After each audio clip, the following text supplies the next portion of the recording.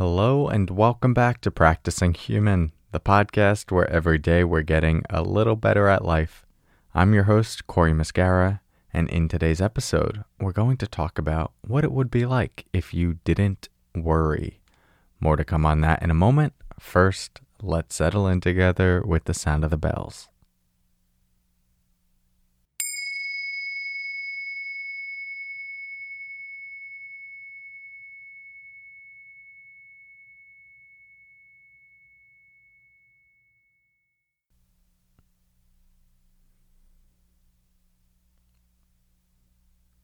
Okay, so I have a reflection for you.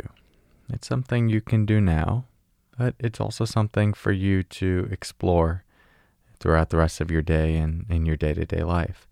And this question is, what would happen if you went through your life with the same events and unfoldings, but without any worry?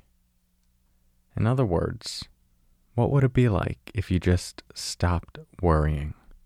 Nothing changes. The same difficult events might go on. The same politics are at play. The same real life pains and struggles and realities are still there. But you went through life without worrying about it. What would change, positively or negatively? How would you be different? How would the world around you be different? What comes up for you as you even consider this? Now, this is a reflection worth going deeper into and really imagining. You could even do a single day, going through your day just without worrying about anything. Now, this is a thought experiment. I'm not saying this needs to be the reality. I want you to come to your own conclusions around worry and how it serves you. But the reason this is such a great thought experiment is because it's so radical.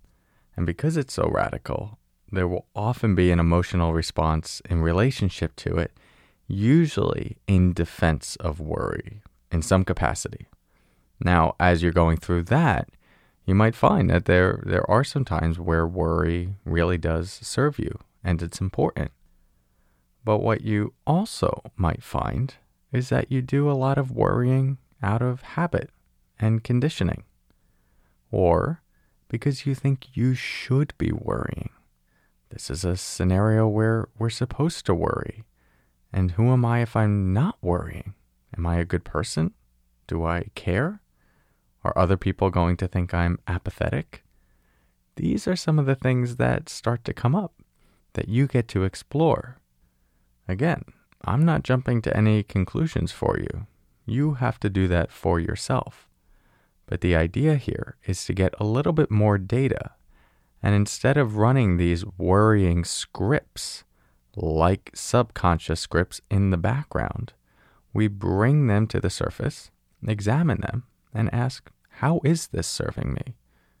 And if it's not serving me, what would happen if I just let it go?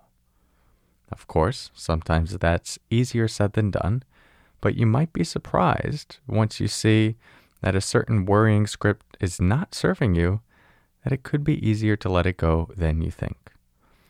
Try this out, have some fun reflecting on it, and I really do encourage you to reflect on it, even if it's during your commute, on the way to work, or a few minutes you take in your meditation practice. This can be powerful. So, as always, thank you so much for your practice. I'll talk to you tomorrow, and until then, take care.